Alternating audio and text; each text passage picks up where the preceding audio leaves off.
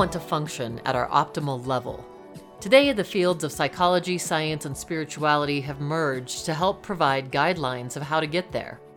We now know consciousness is needed for transformation and for improving ourselves in all areas of our life, from partnership to parenting and beyond. There is a science and a practice that underlies this notion of being present for life. Dr. Dan Siegel's Wheel of Awareness is a tool that is amazingly useful in this transformational process. On this episode, we are joined by Dr. Dan Siegel, clinical professor of psychiatry at the UCLA School of Medicine and the executive director of the Mindsight Institute, and author of the new book, Aware, The Science of Practice and Presence. Welcome to The Spark. I'm your host, Stephanie James. Dan, I just want to welcome you to the show. It's so wonderful to have you here. Thanks for having me. It's great to be joining you. So tell me a little bit, Dan, just about what it was. Were you always interested in being a neuropsychologist? I mean, is that something as a boy you aspired to be, or how did you get interested in this? Well, no, I actually never thought I'd ever become a psychiatrist or was particularly thinking I'd end up where I ended up. So it's been quite a journey without planning in certain ways. There's a book I wrote called Mind, A Journey to the Heart of Being Human, which kind of tries to explore in 5-year periods what exactly happens, to lead to some of these places. So no, I never thought I would end up being doing what I'm doing exactly. I'm excited about it, but it wasn't in the plans. What was it that got you interested in it?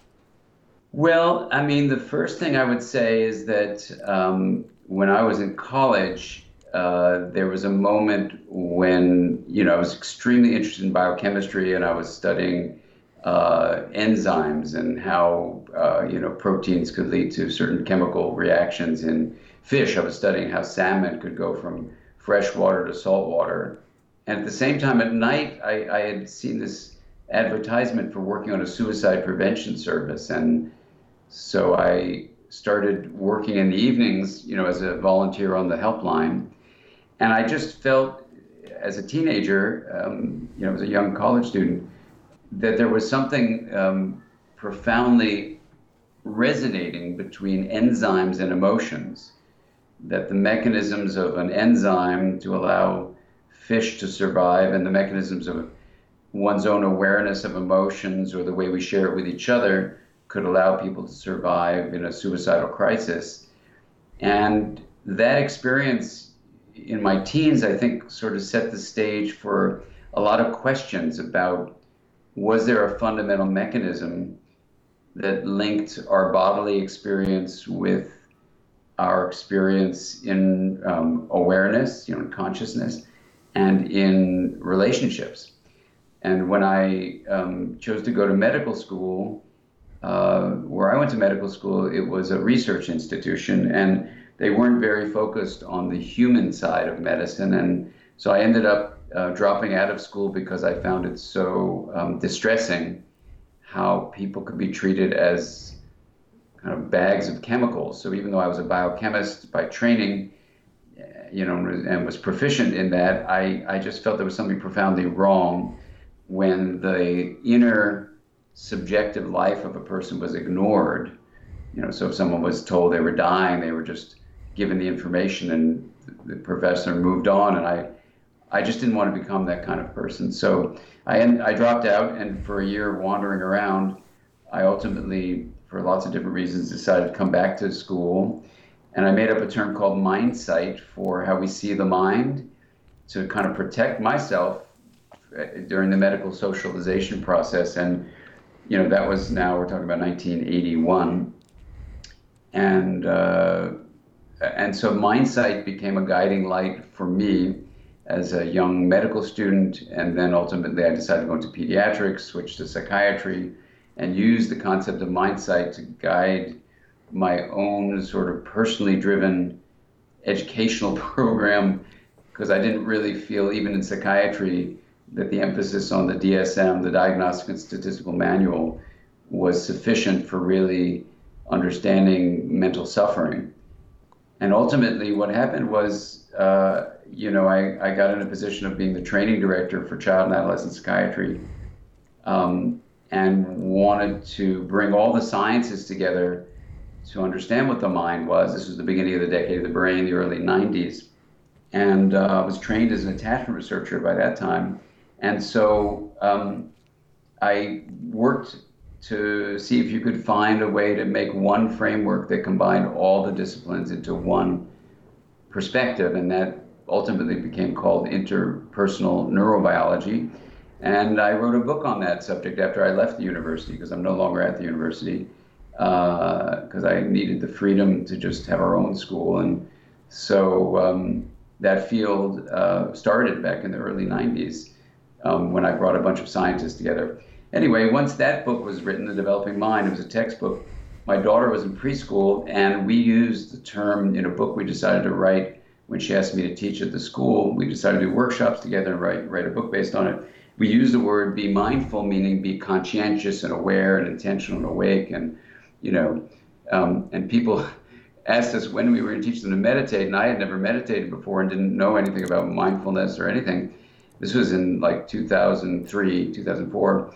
And then I got put on a panel with this guy at a meeting and his name is John Kabat-Zinn, and I didn't know him, but I read his couple of books and a few papers. And what was absolutely startling to me back then was that the research was very new, but it's pointed to findings that were almost identical to my field. I'm an attachment researcher.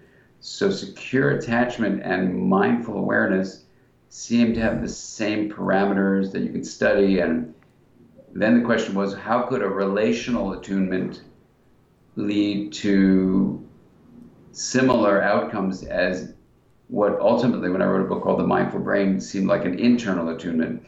And that was the first time I got exposed to mindfulness. And the wheel of awareness was something I developed years before that, just as a natural way of thinking. If integration was health, which is what came from the 90s, this Developing Mind project, and consciousness was needed for intentional change, what would happen if you integrated consciousness? So that whole wheel that you've been doing, that the book Aware is about, started, and it's just been fascinating to see how that, practical way of integrating consciousness is similar or dissimilar to more traditional mindful awareness practices. So that's the journey in a nutshell. Well, it's fantastic. I think one of the things we were talking about before the interview started was how I had seen you in Boulder, and that was, this has been quite a while ago, but that was the first time I had been introduced. I mean, this could even be maybe 15 years ago, Dan. Mm-hmm. But at that time, I think it was the first time I was aware of what at the time we were kind of calling Buddhist psychology. Yeah. It was like bringing these principles of spirituality and psychology together. And I mean, it was just mind blowing at the time.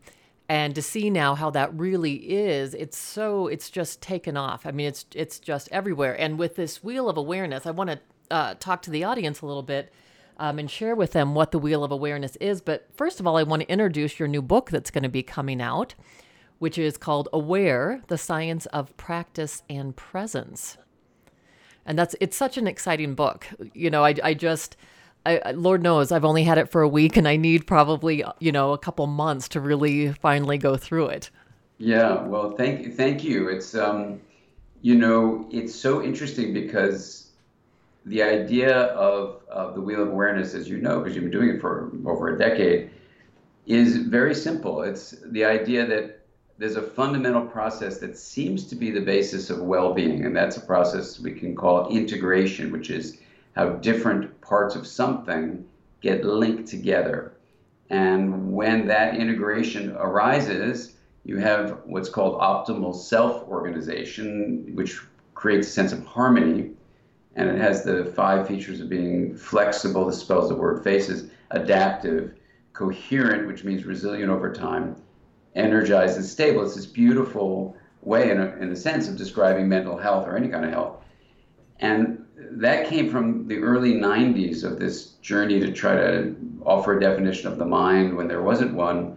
And just the idea that if the mind in part is this emergent, self-organizing, embodied relational process, this process that's regulating energy and information flow, then you could say, how do you optimize that? And you optimize it through, linking differentiated parts. So that became, around this table, just through where I am right here, around this table, I brought people up to the table, my patients, and said, well, let's integrate consciousness, because consciousness seems to be needed for intentional change, not only in therapy, but parenting and education and our personal transformation. We have this incredible capacity, as you're pointing out, of being aware, and there's a science and a practice that underlies this notion of being present for life. And so that's where the wheel came from. And what's been so exciting about it is when I heard about mindfulness, I'd been already doing the wheel with my patients and starting it in workshops and with, people who were studying with me were finding it useful. So then the question was, what is the mind really, that integrating consciousness can be a window into understanding the mind? So this book, Aware, is really a practical guide to how yourself as a reader can do the wheel of awareness. Then it summarizes 5 in-depth cases of people across the lifespan who've used the wheel. And then it offers you, as the reader diving in, a deep summary of the science of consciousness. And then it takes the next step, which I'm so thrilled to see what people think about when they read it, which is to say, okay, here's a broad view of mind as an emergent phenomenon of energy flow. Now, what exactly is energy? And of course, we can see the brain as a process that uses not only chemical and electrical energy, but recently there have been studies in the mechanical aspects of neuronal communication, but it's all energy. So then you say, well, what is really energy? And then I get into, the scientific view based on quantum physics of looking at energy, and it's had some really useful perspectives that have emerged because I did the wheel with 10,000 people systematically. I've done it with a lot more, but where I recorded their responses to the wheel, where they take the microphone and those who decided to try to put to words what happened.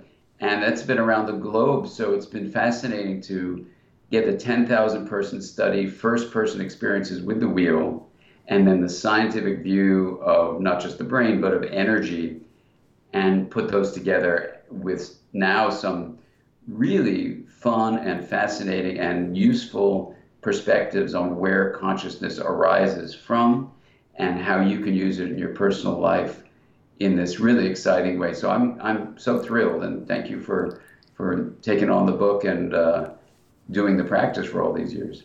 Well, and I think it's important to explain. So, people obviously can't see what the wheel of awareness looks like, but I want to talk to them about this model for mindfulness, this kind of gateway, as you said, as you will, to cultivate consciousness, strengthen our mind, cultivate well-being.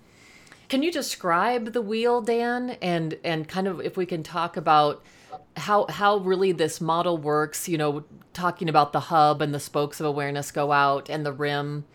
If we can just kind of describe what it looks like at first, and then we can go in depth a little bit more. The wheel started actually by walking my patients around a table, and the table in the office basically has a center glass area and an outer wooden rim, and then these things that look like spokes of a wheel that hold the table up. My patients didn't want to call it the table of awareness, so we called it the wheel of awareness, and that's where the name comes from. Okay. So if you can picture a wheel, with a center hub, and it might be, with a pretty big kind of hub area, and just think of a singular spoke that goes as what's metaphorically can be considered the focus of attention. And so you have this spoke of attention. You then, you say, well, what is the hub? What is the rim? If you start with the simple statement, consciousness is needed for change and integration is needed for well-being. And then you say, well, what would happen if we integrated consciousness? So then imagine if you were with me in my office as a colleague or a patient or whatever, that we go around this table and we say, okay, well, integration is where you make things distinguished or differentiated, and then you link them. So what is consciousness, right? And while that may feel like a very difficult question, on one level, it's actually not that difficult. You say it's the subjective experience of knowing. So if I say, hello, were you aware that I said hello? Yes. Yeah. So you have two things going on at that moment. You have the experience of being aware. We'll put that in the hub, and you can simply call that knowing. You know I said hello. But then you have the hello, the sound hello, and that we're going to put on the rim. So at a minimum, consciousness includes the knowing, like I said hello, the awareness, and the known, in this case, hello. So you differentiate the knowing from the known. And then you can do this systematically by moving a metaphoric spoke, a singular spoke, around this rim. So if you picture a full circle as the rim and divide into 4 segments, the first segment would be where we represent the first 5 senses. What you hear, like hello, or if you saw it written, hello, or if you were doing, Braille, you might feel it with your fingers. It'd be hard to taste it or smell it, but those are the other senses. Then you move the spoke over to the second segment of the rim, which in science we call interoception, or the 6th sense. So the numbers are in sequence, the first 5, the outside world. Now you're going to the feelings and sensations of the body. So this is your muscles and bones and your genitals, your internal organs like your intestines, respiratory system, and heart. And we review those systematically. So differentiating them from each other, but then linking them with the spoke to the hub of knowing. Then we move the spoke over again to the third segment of the rim. And just to keep the numbers going, we can make up a term, the 7th sense. And this is our mental activities like emotions or thoughts, memories, intentions, hopes, dreams, longings, desires. All these things would be considered mental activities. Now, of course, these are woven together with the bodily sensation. So you have a body sensation like heaviness in your heart, and then you might experience sadness. So yes, of course, these are interrelated, but we'll put the emotion, oh, I'm feeling sad, as a mental activity, the heaviness in your chest, a feeling in your body. Okay, so then you explore that, and then you move the spoke over yet again to the 4th segment, and just for the fun of it, keep the numbers going. This is our 8th sense, and this is a relational sense, our sense of being connected to other people and the whole planet. And so this is basically, where you've outlined what's on the rim, and then as we would do this, then we would have this opportunity to actually explore the hub itself in a more advanced stage, where you either consider the metaphor of bending the spoke around into the hub, or retracting the spoke, or just keeping the spoke in the hub, or some people just like to have no spoke and just experience this hub and hub experience. And I don't know if you've had a chance to do that part, but that's really interesting to talk about. Well, and I do want to talk about that. I want to share a little bit in that, in my experience of doing this practice for quite some time, and also sharing this with other people, a little bit of what this looks like for me, Dan, when I have practiced this. And I wanted to share with you that about 12 years ago, so I guess I've been doing it for quite some time, about 12 years ago, when my family went through a very difficult time, I used to set my timer for 20 minutes, and I would sit outside I had a pond in my backyard, and I would sit outside where I could hear the waterfall going down, and I would practice this. And I truly believe it's what helped get me through this very, very difficult time. Wow. And You mean you'd practice the wheel? yes. Oh my gosh. Wow. Can you say more about how that was helpful for you? Well, so one of the things, as you talk about the hub for me, so what I would imagine, and I remember when I first learned this from you, I'm a scuba diver. And so what I would imagine is that hub was the hub inside of me. I could imagine the circle all the way around me. And so the hub kind of in my solar plexus, if you will. And that being almost like I am a scuba diver and I'm looking up. I'm down in the ocean and I'm looking up at all these things that are floating by on the surface, which is like the rim for me. First of all, as I would close my eyes, even though my eyes were closed, I would notice for a moment from that hub of awareness just any designs on my eyelids, any colors coming through. I could hear the pond, I could smell the water, the flowers. I had a beautiful flower garden, even just the taste in my mouth or the taste in the air. And one of my favorites in this awareness was literally the sounds. And I still love this today, where I'll just close my eyes and you just hear those sounds as they arise into consciousness, how we become aware of them coming in and then fading away. I mean, it was such a grounding and peaceful experience.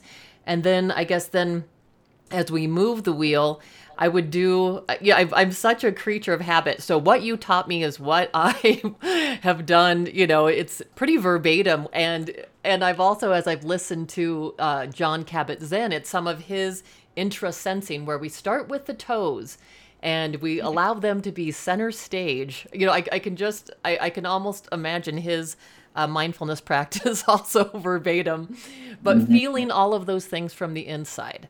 And that's such a beautiful practice too. And sometimes when I just do that segment of the rim with my clients that are, maybe panic disordered, it's such a grounding force. Again, it just brings people very into the center of their bodies and out of the mind. Then when we go to the next segment, which has been a very powerful process for me, Dan, is as I would explore that part of the rim, it was so great. One of the things I remember you saying is, so notice how thoughts come into our awareness. Exactly. Sometimes the thoughts pop in, it's almost like popcorn. Sometimes it's like I loved the thought of they're coming in from side to side or maybe front to back. And just to observe that. And then sometimes even what was helpful is just counting the thoughts, which really helped me disconnect from I am my thoughts. Exactly. So I could see them more like, if we use the ocean analogy, it might be a sea turtle floating by, or it's something that's just coming into awareness and then it leaves, and I no longer have to define myself by that. And then for me, I think probably it's hard to say. They're all very obviously important pieces, but then the interconnection, which I imagine as these concentric circles if someone dropped a pebble in a pond. And so starting with, really feeling that connection with people that I really love, and then moving that awareness out to friends, other family members, acquaintances. And then as it grows, people, in my community. And then, just feeling that deep inner sense of connectedness with all of life in our world, and then feeling it coming back and resonating within my heart. So it has grown a kind of resiliency in me that there's no way that I could have imagined from anywhere else. And I've played a little bit with the awareness of the awareness. I probably need more guidance in that area. Well, first of all, it's beautiful to hear how the experience is for you. And, even just the part of the practice where you're exploring how, let's say, a thought or a memory arises and stays present, that is actually accessing in a very deep way a real deep sense of your hub, right? And so even if you never do the bending the spoke or retracting the spoke part, that actually is quite liberating just to have that part of the practice. The experience of resting in the hub is very advanced. I've offered this practice to many people in workshops, and whether they're experienced meditators or never meditated before, that step brings up all sorts of things. First of all, it can be challenging. Some, people who've run monasteries and are meditation teachers say it's the most advanced, kind of practice you can do. But sometimes there are people who've never, meditated before do it, and they have this experience that even experienced people have, which is often described in the following kinds of ways. People will say that time disappeared. They all say it's really hard to put words to it. and it's a kind of a wordless experience, but when encouraged to just find whatever words they can, these are some of the words they come up with, that it's timeless, there's a sense of eternity then. It feels boundaryless, so there's a sense of infinity. For some people, they experience profound states of love, joy, for some, God, for some, this sense of it being simultaneously empty yet full, and this feeling of being at peace. Mm-hmm.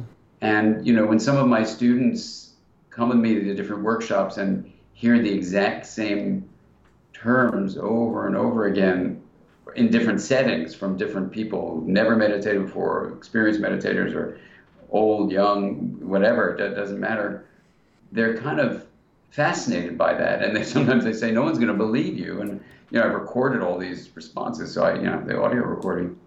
And so the question then arises, what actually is the hub? And what is the rim? And what does the spoke do? Which is why I wrote the book Aware, was to say, it's one thing to say that a practice is helpful, which is so useful in the world, but it's another, and maybe this is just, kind of orientation I have, to really say what is actually going on so we can deepen our practice, deepen our connections with each other, deepen, for example, what we do with kids at home or in school. So what we can talk about, if you want to, is, after the 10,000 person study, and, when I did it systematically and started collating the data and looking for, its correlation with the science of the brain, the science of energy, I continued to do the practice, but stopped, systematically collecting it. And so one time I was doing it at a recent meeting where I had 3,000 people in the room, and we just had an hour to do the wheel. So we did the full wheel, including bending the spoke around. So just out of curiosity, I wasn't adding it to the study. I just said, how many of you, felt time disappear? And, it was close to about a third of the people in the room raised their hand. So let's say roughly 800, 900,000 people, bam. Now I'm not including that in the data. The data is only about people who take a microphone and say, this is what I experienced, without being prompted. It's just completely direct sharing. So I'm not including that, but it's interesting, and I did it recently, and you can watch this on our website, for Eckhart Tolle, because he doesn't usually talk about the science of presence, but he invited me to come to a meeting he was doing as maybe, I think, the first scientist to ever discuss his work. And you'll see me talk about what we're about to talk about, which is, what awareness is, what presence is. And in that room, there was a video on. And when you watch the video, when I said, well, how many of you felt, timelessness? You'll see all these hands fly up, and it's just been fascinating to try to find a scientific framework that can help us ask more questions about this, not to give ultimate answers, but the journey to do that has been not only just scientifically incredibly exciting and practically in terms of being a father or a husband or a friend or a teacher or whatever. It's been really, really useful. But just recently, it's a sad and powerful moment, but a dear friend, John O'Donoghue, which is pronounced in Ireland O'Donoghue, he had passed away about a decade ago, and we had our first event, to honor him. And so the family asked me to, present stuff. And so John and I had been working on a book. Now, John was a poet and a philosopher and a Irish mystic, as well as a former Catholic priest. So he came from a very different background than I came from. But in getting ready to do this, I took a bunch of the recordings that we had done together and also found a document he had published just before he suddenly died called The Poetics of Possibility, where he looks at philosophical views of possibility. And as you'll see in a moment, that publication, which I didn't see until just like the week before I presented just last month, or actually not last month, just earlier this month, in the west of Ireland, Ennistimon. It turned out that even though John's body has died, the ideas that John was working on and that I was working on, and now over these last few years of putting this together, have an incredible resonance. And so maybe we can get into that, Stephanie, if you want. Yes, absolutely. So here's the first statement to make is that, since the time of Hippocrates, 2,500 years ago, modern medicine for sure, and modern science also, has emphasized the idea that mind, your joys and sorrows, only comes from your head. And this was published by Hippocrates in a book called On the Sacred Disease about epilepsy. Mm-hmm. And William James in 1890, so, over 125 years ago, reaffirmed this position. And it's something people are very familiar with in academia. Mind is a kind of synonym for brain activity. In fact, in a textbook by John Cacioppo, that's how they define the mind: brain activity related to feelings, thoughts, and behavior. So even if you stay at the level of brain activity, you get basically this really fascinating what's called neural correlative consciousness, which is how integrated the brain is, determines states of consciousness. And there's a fascinating thing. We don't know why linking differentiated parts of the brain in your head would be associated with consciousness, but that's one of the leading theories from Tononi and Koch, and originally, but Tononi and Edelman and other people like Rodolfo Linus write about this as well, and Antonio Damasio writes beautifully about it. And we could stay there and just say, okay, an integrated brain is associated with awareness, and that's awesome and great. And I think that's a beautiful, hard-earned set of studies. And I summarize that in Aware. But then I say, even if that's what the brain is up to, that energy and information flow in your head is integrated. It's linking differentiated parts to high degrees, and somehow you're aware. What in the world is energy flow really mean? What does that mean? And while this isn't a common thing to do, and some people say, oh, just stick with the brain, why are you going beyond the brain? Well, for years, I've been writing about how the mind includes the brain, but it's not limited to it. That the mind is not a synonym for brain activity, that's a part of a much bigger story. And while we want to embrace the wonderful work that neuroscientists do and really build on it and find what E.O. Wilson would call a consilient approach, that is where it fits into what other frameworks, let's say like anthropology or sociology, discover, we also want to go deep down into physics, because energy is the purview of physicists. So I was able to spend a week with about 150 physicists. Some were mathematicians, many were quantum physicists, to ask them, what is energy? And ultimately, this is what they said. Energy is the movement from possibility to actuality.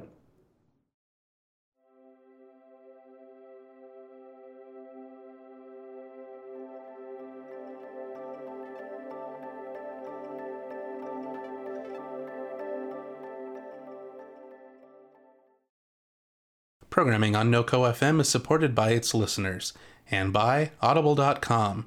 With over 180,000 titles to choose from, Audible.com allows you to listen to an immense library of books for every taste on your iPhone, Android, Kindle, tablet, or computer.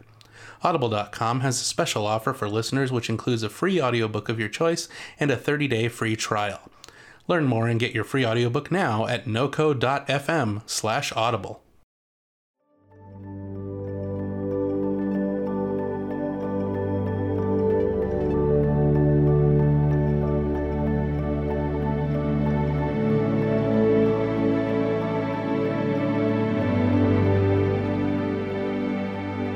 And when they said this, it just blew my mind wide open, because, of course, there are ways we know energy, as mechanical energy, like in our movement of our body, or, kinetic energy of air molecules, with sound, or electrical energy with electricity, or chemical energy, with enzymatic transformations that I was, trained to study. And those are all forms of energy.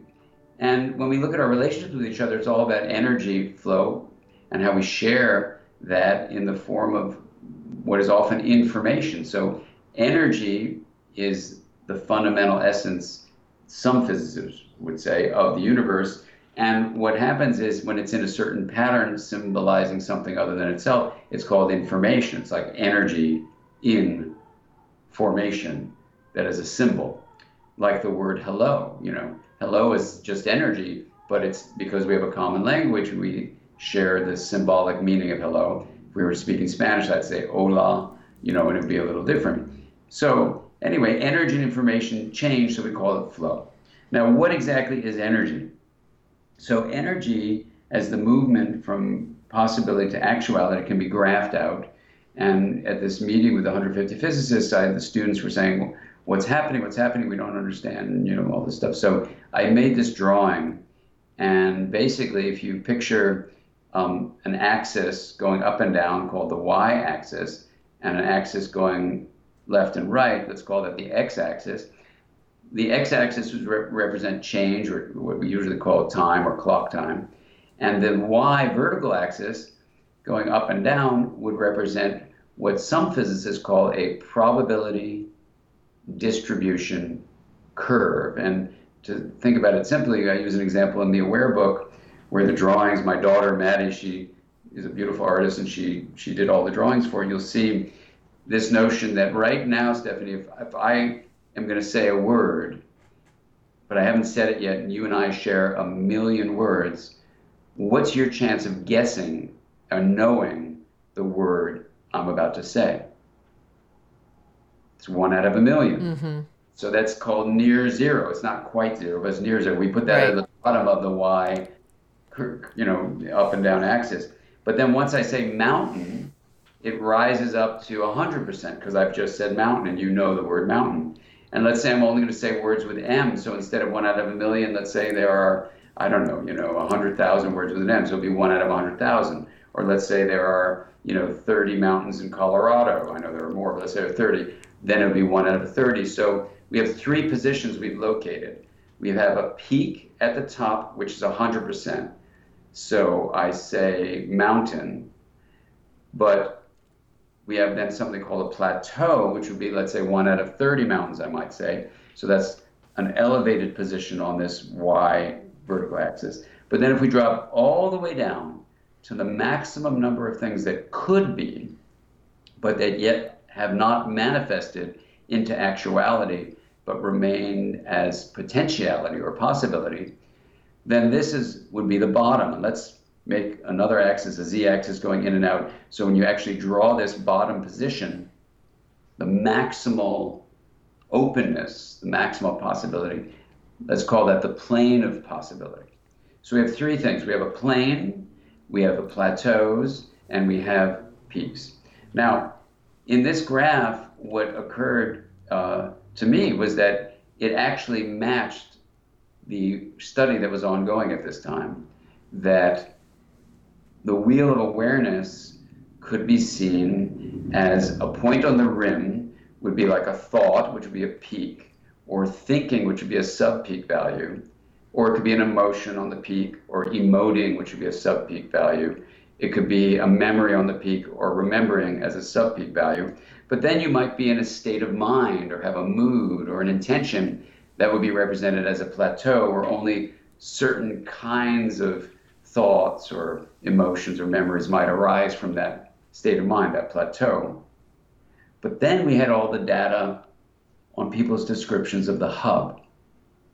And when you put them all together, for example, the statement, I felt incredible expansiveness, or I felt connected to everything, or I felt it was empty and full at the same time.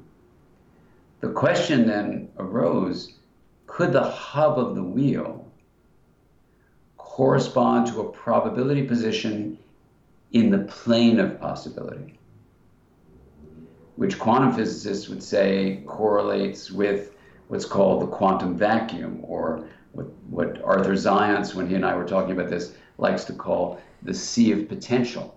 And Arthur is a quantum physicist who is the former president of the Mind and Life organization, which with the Dalai Lama supports the study of meditation, like in Richie Davidson's work. And Richie used to be on their board, and John Kabat-Zinn was on their board, and all this kind of stuff. So Arthur said, well, yeah, that's corresponds to the sea of potential, what you're describing as the plane of possibility. And Arthur's enthusiasm for this model gave me a reassurance that it might be on the right track, and other quantum physicists too. So it's not said by quantum physics, but it's conciliant with it. It fits with it, even though it's not said by it. And here's how it goes: that awareness, metaphorically represented in the hub of the wheel, might just be when the energy flow has moved into the position of the plane of possibility. And I say it in that kind of awkward way because some physicists say that in the quantum vacuum, in this plane of possibility, there is no energy. It's the formless source of all form. So as a writer, you just have to be very careful to be consistent with the science. So we'll just use the term probability position, even though energy may not be in the plane, it arises from the plane. So I'm just trying to be super careful about that. But the issue is exactly the same, that perhaps the reason people describe this emptiness and fullness is that it is empty of actuality, but full of possibility. It's empty of form, but it's the formless source of all form. So it's both empty and full. People who have a religious orientation say they experience God there. For those that don't experience it, I say, well, it's the generator of diversity. It's the God, right? Because anything that may arise comes from there. And I've actually offered that to very religious people, and they're fine with that acronym, the generator of diversity. And what's really fascinating, Stephanie, is that when you look at a number of issues about energy, one in particular, just to say here, is that, and this is something, we don't usually think about, but it's written quite a lot about by physicists. We do have two states of being in the reality that seem to have two apparent sets of laws. One is called a macro state world that Sir Isaac Newton talked about when he talked about being able to calculate the location of celestial bodies. That's called Newtonian physics. 350 years ago, Sir Isaac came up with this stuff before he was a Sir, but anyway, Isaac Newton came up with it. And in Newtonian laws, you have something called the arrow of time. You have a directionality of change. So if you and I were in a kitchen together and we broke an egg open, you couldn't unbreak the egg. There's a directionality of how things move, even if there's no such thing as a flowing substance called time. There is a flowing thing called change. And in fact, time, as we name it, may actually be just the awareness of change at the macro state level. Now, when you read deeply into the physics of time, what you come up with is the view that at the micro state level, the Newtonian classical physics laws do not apply. And instead, you have quantum laws, which are governed by probability. And there is no arrow of time. None. There's no directionality of change. And when you talk to people about the sense of timelessness, I think what's happening, this is a guess, is that awareness, pure awareness, the hub, the metaphor of the hub, is a micro state in which the sea of potential is one condition. That's why I'm calling it a micro state. That is, it's infinity, essentially. And if, for whatever reason, we don't know why, the subjective experience of knowing, of being aware, arises from it, then what's so exciting about that proposal is that it means that when you open yourself, or you're helping others open in classrooms or at home as a parent or as a therapist, when you help people access this hub, if you're doing that kind of visualization or practice, but ultimately whatever the practice is, when you develop this kind of presence, which comes from the plane of possibility, it's not only the source of the subjective experience of knowing, it's actually literally the source of other options.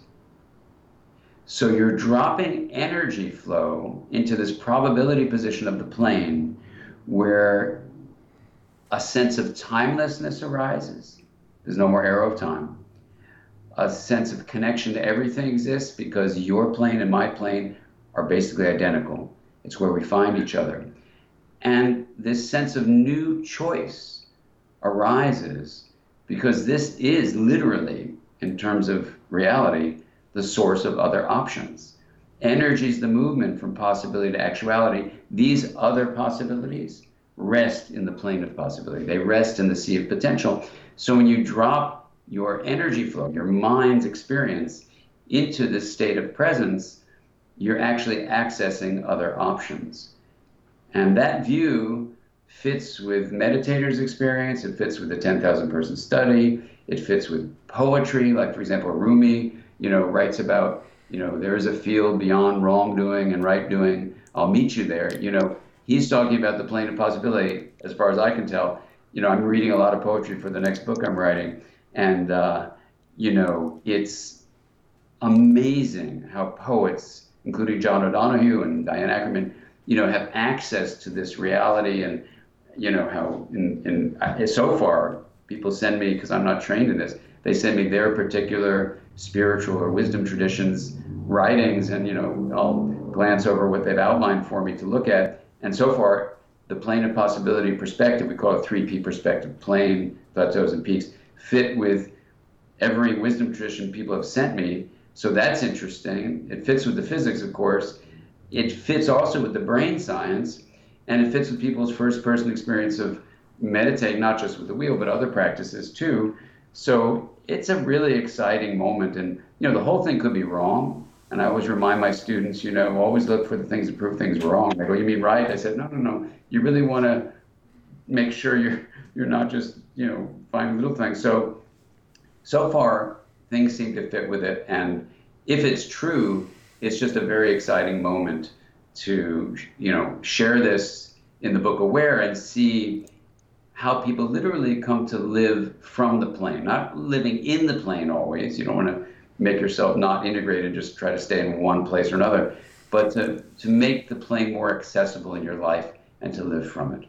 Well, and I think that's truly the gift, Dan, is when we are able to access this plane, if you will, and be in this hub and experience ourselves in the way that you're saying. And I think this is one of the important things to say, how does it benefit us? How does it benefit us as human beings? I mean, we're talking about, quantum physics, and sometimes when we can mention some of those things, people get the deer in the headlights look, and, there's actually, what we're talking about actually has, if you will, very practical application in our lives. When you talk about in Mindsight, and I know you share this also in your book Aware, the experience of you teaching the Wheel of Awareness, I believe it was, to the 16-year-old Jonathan. Absolutely, yeah. And then what his, because this practice, one of the huge things about this is that there are so many benefits, because it cultivates self-compassion, outward compassion, empathy, amazing peace, as well as, as you were talking about this field of potentiality. I think about Wayne Dyer talking about, look around you. Every single thing that you see at one point, it was just a possibility. Well, it's beautiful. Yeah, it's beautiful the way you're saying it. And, it's so interesting because, in Mindsight, it was my first public book, and they literally would not let me put this stuff about quantum physics in there. Every time I tried to sneak it in, they say, no. So I was so happy that with this book, I think it's time that people really be given the opportunity to slowly and gradually, and with Maddie Siegel's drawings, beautiful drawings, to see, it build up. And what's thrilling about it, just as you're saying, is it's extremely practical. And even if you just stay at the level of the wheel metaphor, if you know the background of the plane of possibility, the plateaus and the peaks, then you can know, for example, that the rim are the plateaus and peaks. That's what the rim is. It's filled with those things. And so sometimes you can get to be imprisoned by the rim, just to use that metaphor. And dropping into the hub actually frees you. And you can stay at the level of the metaphor. And, people love the drawing. And, there's also a story of a little boy named Billy who's 5, where the teacher teaches him to do the drawing, and he's expelled from one school, comes into her classroom in this new school, teaches the wheel to all the kids, and then he comes in the next day and says to the teacher, Mrs. Smith, you got to give me a break because I'm about to punch Joey. I'm lost on my rim. I got to get to my hub. And he takes the time to visualize the wheel, understands that he is more than just an impulse to hit, even though that may be what he learned from his past. And he learns the power of the pause to drop into the hub, become aware, and in our view, we could say, yes, he's not only aware, he's also tapping into the plane of possibility where other options arise and love naturally arises. I think that's all true. Yes. But Billy, you don't need to explain to him about the plane. He just says, I got to get to my hub. And he knows the feeling of it, right? So this is where you've got a practical metaphor, the wheel of awareness. You have a drawing kids can do. You have a practice, just like you, I do it every day. And it changes my life every day. It's different every day. And then you have this background science view that, look, if someone reads Aware and they say, I don't want to know the science, I just want the take-home tips, they're in there too. I mean, it's all there. I just decided, rather than make a book that was only kind of a travel guide to the wheel, that I wanted to be a travel guide with some deep substance of science. And I wrote it in such a way that if a person chooses to skip this science, it's absolutely fine. And they will be able to go on. What I do is I describe these 5 individuals who use the wheel, including Jonathan and Billy. And you see that if you do take a little bit of the time to understand the science, you can really understand, for example, how Jonathan really healed his dysregulated state.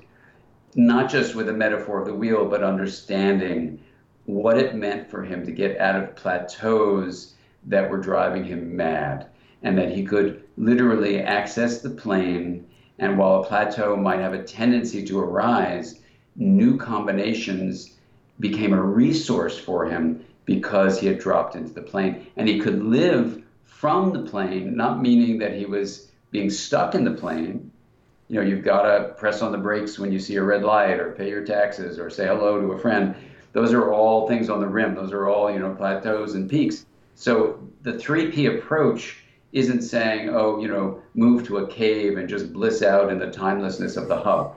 You can choose to do that for a week if you want. Awesome. But, an integrating life involves peaks, plateaus, and the plane. And sadly, many of us get caught in chaotic or rigid plateaus and peaks. And the pathway to liberation is a pathway toward the plane so that you liberate presence, which is the natural portal that allows integration to arise. And so when you see that, if you're not into, the drawings of the graph of the plane of possibility, that's totally fine, because as a practice you can do every day and you just live it. And what's so interesting when people do live that way is that changes you in a deep, deep way, because you're integrating consciousness and finding deep connection, not only within yourself, but to other people and the world around you. I had one person, Stephanie, at a meeting when we were doing this. It was just amazing. She raised her hand in the small workshop, with like 200 people there, and she's crying. And I said, do you want to share with us what's going on? And she said, because I had explained the wheel and explained, the plane of possibility and all that stuff. She goes, my whole life, she was 60, my whole life, I thought I was insane, because I would feel this deep timelessness and this deep connection, and no one could help me understand it. So I thought I must be just nuts. And she's crying, and she says, but now I realize I'm very sane, and I just had contact with the plane of possibility, and right now I feel completely different than I've ever felt. And it was, because as a scientist, I'm always, of course, fascinated with understanding the science of things. But what she said was an affirmation that it's not just intellectually interesting. You can't just do the wheel of awareness and say, oh, the hub is timeless, and it makes any sense. When you look at the deep science of reality, and the nature of time. And someone did this actually in a workshop who got into this timeless state, came up to me afterward and said, look, I live right next door to Sir Isaac Newton's house in England. Will you come do the Wheel of Awareness around the apple tree where he figured out gravity? And I said, are you kidding me? She goes, I'm not kidding you. So I did that last year, and a documentarian went, we made a little film of it. But it was absolutely amazing to be in Sir Isaac Newton's house where he was born, and then during the play, he left Cambridge University, and we went to his bedroom where he was, and figured out all sorts of things. And you can look out the bedroom window, at the tree, and then we went down and we did the Wheel of Awareness around the tree.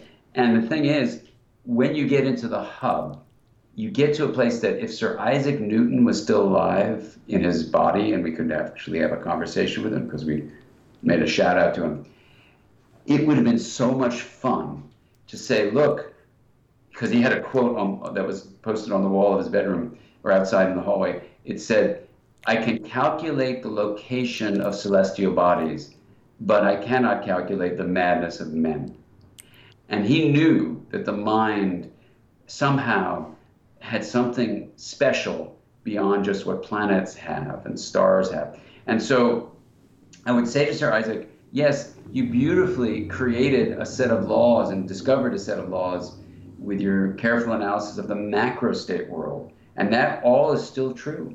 You get into an airplane, you want to fly in a Newtonian airplane, not a quantum airplane, right? You want to fly in Qantas airline. So they say, we're going to Sydney, Australia. You go, cool. And if everything works mechanically right, you get there. And quantum airlines is about probabilities, not absolutes. And so they would say, we're probably going to go to Sydney, and it depends on the awareness of people, or it depends on a number of things. So I review these different quantum issues, and I would say to Sir Isaac, look, there's a whole bunch of science in the last 100 years that's been empirically proven, like entanglement or like the lack of an arrow of time. And so you were working at one level of macro state reality, still holds true. And there's a microstate reality, and the mind may tap into both because we are born into these large bodies, macrostates. So you probably have stuff on the rim that is more macrostate, Newtonian, arrow-bound, and then you likely have hub-based stuff that's more arrow-free and more based on probability. What a cool experience, Dan. What an amazing experience for you.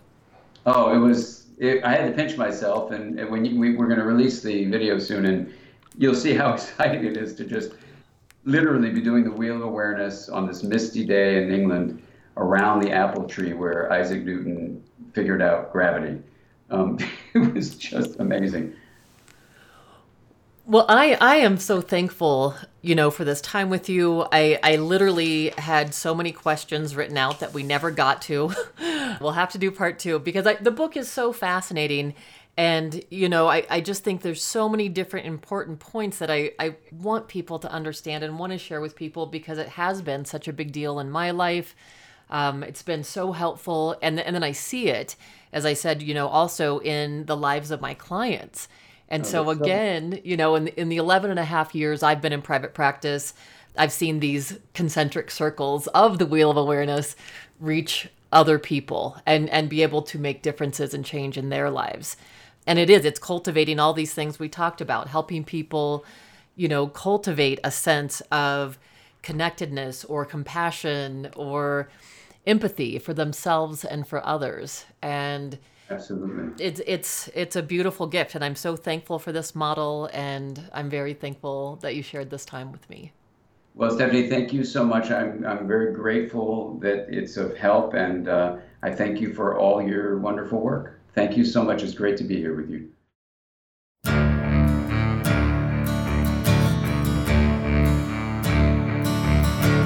Ready and to bury your father and your mother. What did you think when you lost another? I used to wonder why. The Wheel of Awareness is a tool for transforming our lives. Oftentimes, we get caught up in trying to control outer circumstances that are beyond our control. While we cannot always control what is going on outside of us, we can center in and ground ourselves in the present moment and cultivate resilience, calm, and strength. Through the consistent practice of dropping into our hearts, or the hub of awareness, if you will, we begin to experience life and ourselves in a new way. We access tranquility, peace, and a deeper connection to each other and to all living things. Remember, The Spark is your show too. If you have questions, feedback on the show, or if you're going through something and need a little help, we'd love to hear from you. Continue the conversation with us at our website, thesparkpod.com, and on Facebook, Instagram, and YouTube. New episodes of The Spark air Wednesdays at 7 p.m. Mountain, and podcast episodes are released the same day. To make sure you don't miss an episode, subscribe to the podcast on Apple Podcasts, Google Play, Stitcher Radio, or wherever you get your podcasts.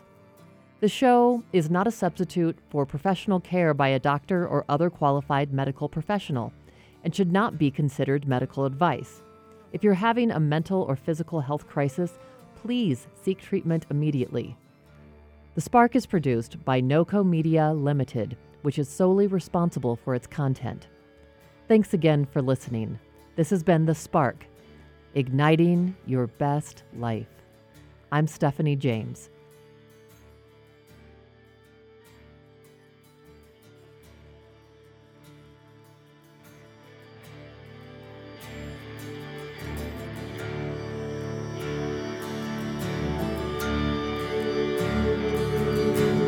It's these little things, they can pull you under.